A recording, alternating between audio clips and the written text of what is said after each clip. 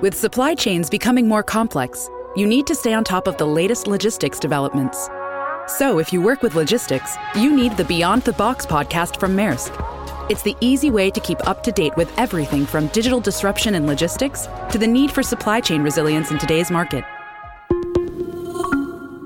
Find out more and keep ahead of the game with the Beyond the Box podcast on logistics insights at maersk.com/insights. This is Bart Peterson, and you are listening to the FCPA Compliance Report on the Compliance Podcast Network. This is Greg Gilchrist, and you are listening to the FCPA Compliance Report on the Compliance Podcast Network. This is Dan DeMarco, and you are listening to the FCPA Compliance Report on the Compliance Podcast Network. Hello, everyone. This is Tom Fox. In this episode of the FCPA Compliance Report, I take a deep dive into the first Department of Financial Services, that's State of New York, enforcement action around cybersecurity involving First American Title Company. In this deep dive, I'm joined by John Arnold, Chief Innovation Officer at K2 Intelligence Fin, and Surjit Mahant, Managing Director at K2 Intelligence Fin Financial Crimes and Risk Compliance Practice. Hello, everyone. This is Tom Fox back for another episode, and today I'm extraordinarily pleased to have with me John Fons. I've known John for quite some time, and I wanted to visit with him about some of the his thoughts, on what makes a good CECO, what makes a good compliance program, and how the board of directors works into all of that. So, John, first of all, welcome, and thank you so much for taking the time to visit with me today. Well, thanks, Tom. I'm very happy to be here. Hope that I can add some color to some of the things that go into making a good chief compliance officer and a good relationship with the board. John, I was wondering if you could detail for our listeners a little bit about your professional background. I started in the legal profession in in-house counsel way back in 1984, and have worked for a variety of large and small publicly traded companies. I've been a general counsel for about 15 years, and I joined a manufacturer in the Midwest that was a publicly traded company that had operations in 18 countries, 14,000 employees, and I created their compliance and ethics program from scratch, and have been doing that for now about 12 years or so. I've been in this field since about 2007, and the company I worked for at the time had gone through an FCPA investigation and had sustained a violation, and I was part of the new executive leadership team that came in to implement the DOJ solution, or rather write a solution, which was a new compliance program. But one of the things the DOJ insisted upon was that the board of directors had to have a compliance committee. At that point in my legal and professional career, I had not heard of that. And that's one of the things I've heard you advocate throughout the years is a board having a compliance committee.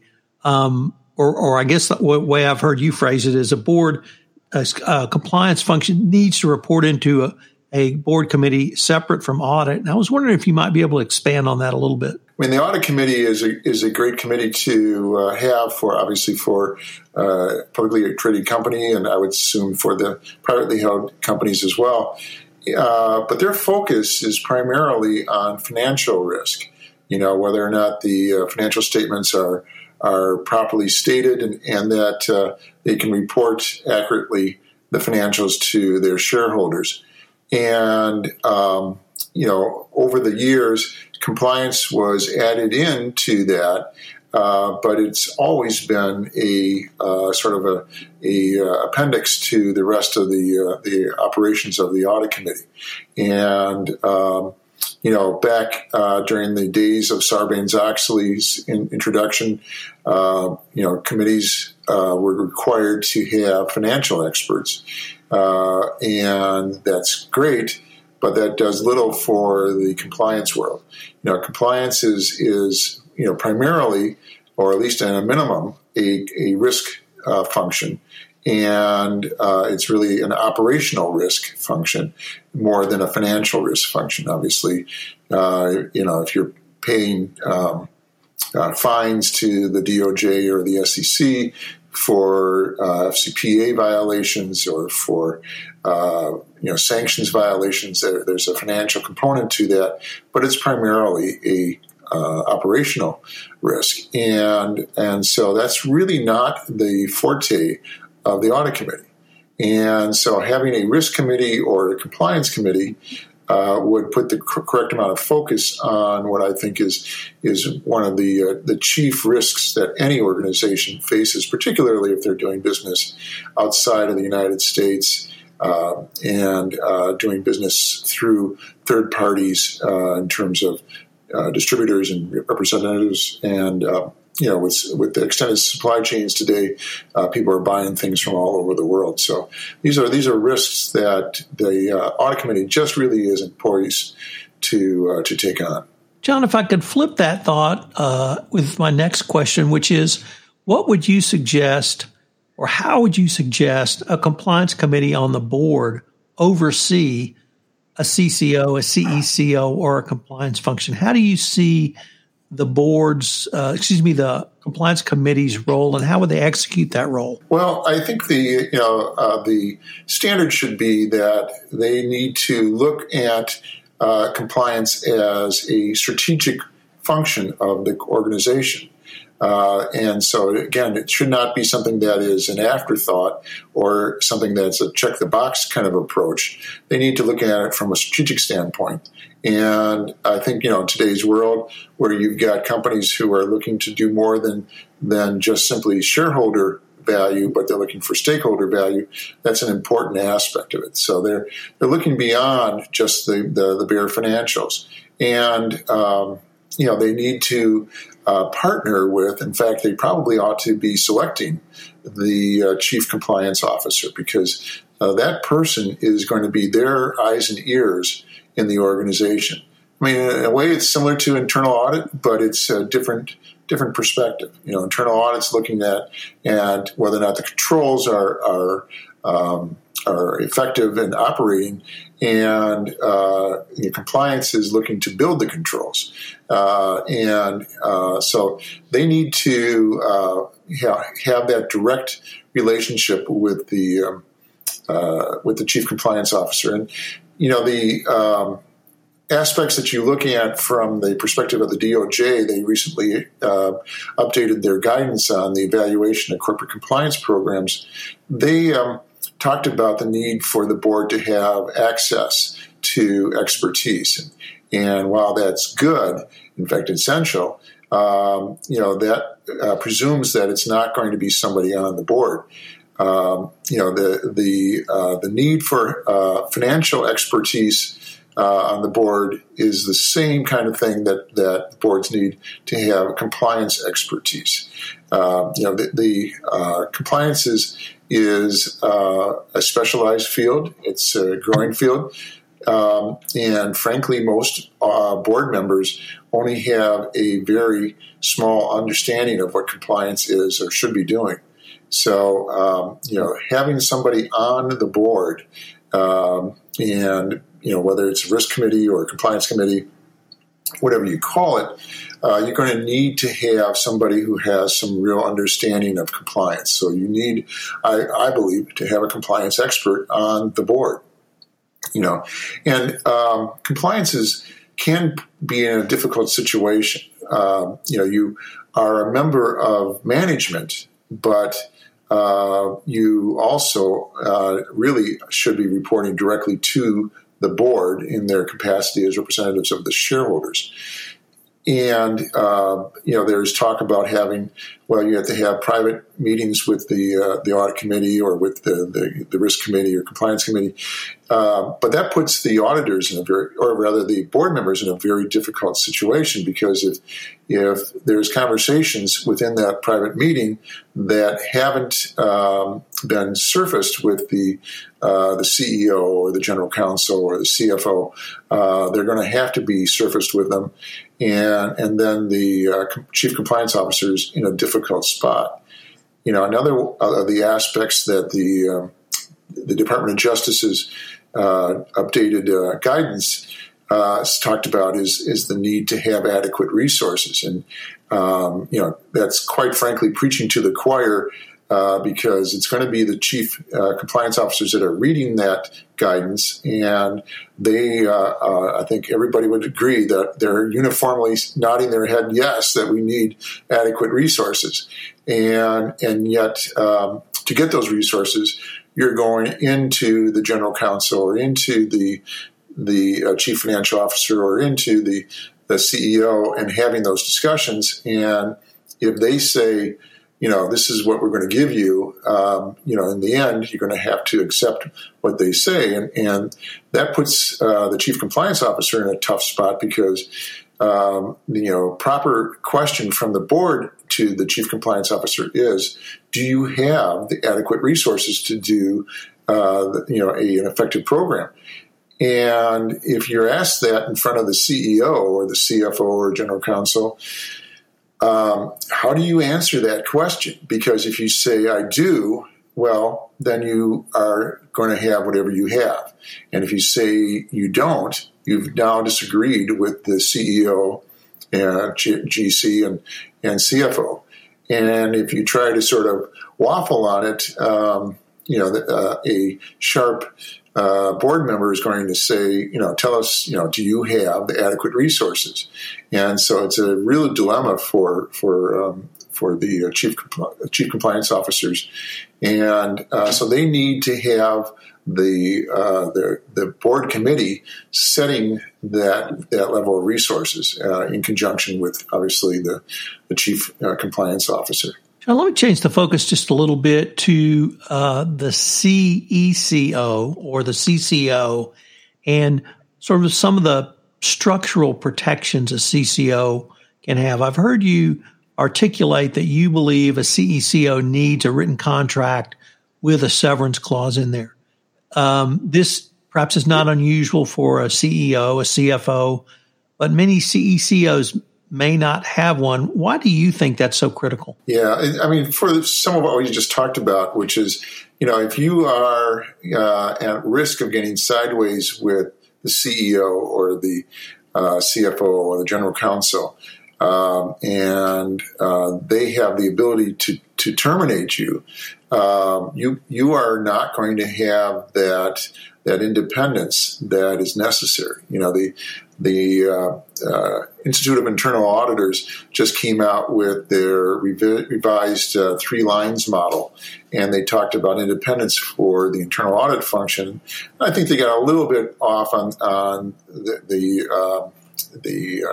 compliance function also needs to have that level of independence, and I think that's what the Department of Justice in that revised guidance is talking about. That they're looking for, that having sufficient autonomy. The DOJ is looking for the chief compliance officer to really have a robust program that is not getting filtered or influenced by other managers or other members of senior management, and that you're always at risk if you are subject to the employment at will aspects. And I think really, again, this is a situation where the board needs to have direct involvement. I think historically, the board has looked to management and says, do you have the kind of programs you think you need?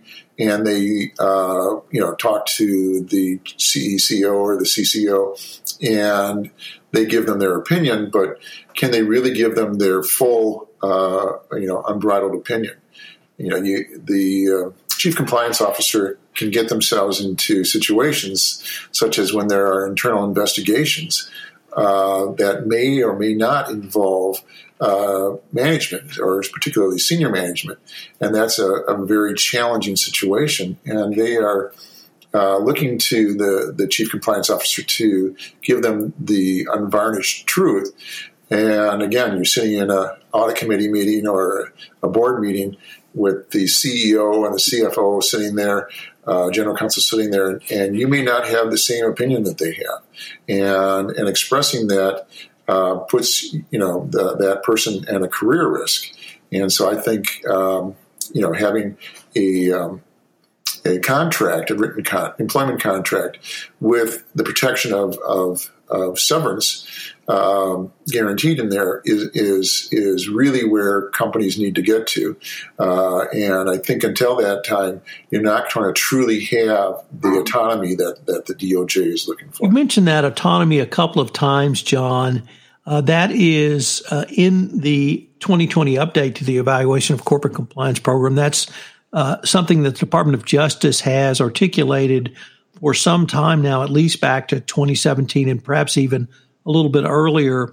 Is that something because the department puts that in a document like the Evaluation of Corporate Compliance Programs, does that help a CECO when they need to go in and talk to the board, when they need to go in and talk to senior management about the structure of their role? It does. There's no question about it. It gives them a basis for stating that they need to have a level of independence.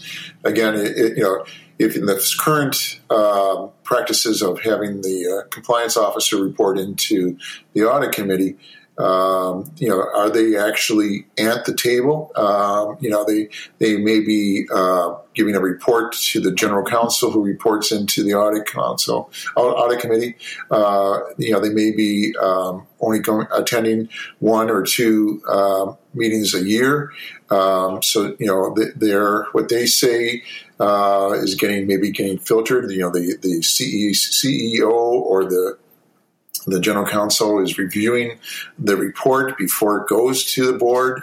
So you can argue that it's somewhat sanitized by the time it gets to the board.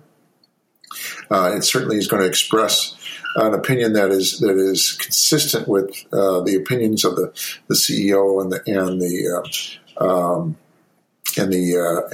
the general counsel. And so if the board is looking for that unvarnished truth, they may well not get it because of fear by the chief compliance officer that they can't sidestep the senior management. And so you're not going to get that autonomy unless you have something like an employment agreement that provides you with some protection. I have one colleague who, for a long period of time, at least 10 years, has advocated that the termination of a CECO should be an 8K event. You take that, I think, a step further in that both the hiring and the termination of a CECO should be an 8K event. I was wondering if you might explain to our audience what an 8K event is and then why you advocate both the hiring and termination should be 8K events. When there is something that occurs to a publicly traded company that the shareholders would have an interest in that might have a material effect on the price of the securities, the company is obligated to file a filing, an 8K filing, which if you look at it, you've got 10Ks and you've got 10 Qs, the 10K being the annual report, the 10Q being the quarterly report.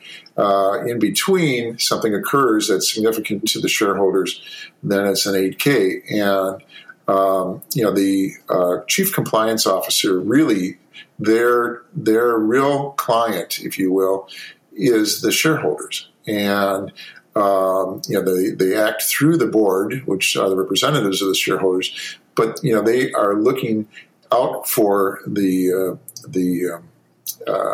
shareholders. In fact, in a sense, there's the old adage of the canary in the mine. That if the canary gets sick and dies in the mine, the miners all need to be worried that they better get out of the mine because there's the colorless, odorless gas that can kill them in there. And if the compliance officer is suddenly no longer there, then the board, but then really the shareholders should be aware that there's this kind of a change. And when you are hiring somebody into that role, obviously there's a need to have that person be very qualified. They have to have, the background and the track record to demonstrate that they can make an effective program and keep it working. And again, the shareholders should want to know about that, because that, I believe, impacts materially on the operations of the company. So, it's going back to this idea that it's a risk function. If the company decided it was going to get rid of insurance on its properties, and just say, well, we're going to save some money by not buying an insurance policy this year for our property, plant, and equipment. I think the shareholders would be concerned about that. And likewise, if a company decides we're going to go without our chief compliance officer to save some money in the short run, that's something that I think the shareholders would likewise be concerned about and certainly want to know about. John, unfortunately, we are near the end of our time for this episode, but this has been a fascinating exploration of some topics that I don't think really get enough play in the compliance community. Perhaps they're somewhat esoteric, perhaps they're too technical, but I wanted to thank you again for taking the time to visit with me. Good, Tom. Well, I appreciate the opportunity and hope that added some color to the conversation. Hello, everyone. This is Tom Fox. Thanks again for listening to this episode of the FCPA Compliance Report. I'm running a couple of special series I'd like to visit with you about that I hope you'll listen to. The first one is a series on Wirecard and the accounting fraud fallout from that goes out every Wednesday that I'm doing with Mikhail Ryder-Gordon, Managing Director at Affiliated Monitors. The second is this month in September on the Compliance Life, I have Deanna Wangquo, who is a former CCO, and she talks about her journey to the CCO chair and some of her experiences in joining it. Deanna has perhaps the most unique compliance background of anyone I know. She was in QA/QC at NASA before she moved to the company where she became CCO. So it's a great story. I know you'll get a lot out of it. The Compliance Life has become an incredibly popular series, so check it out. The FCPA Compliance Report is a production of the Compliance Podcast Network.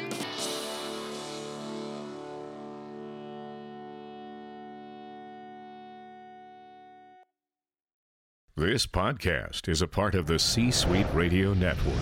For more top business podcasts, visit c-suiteradio.com.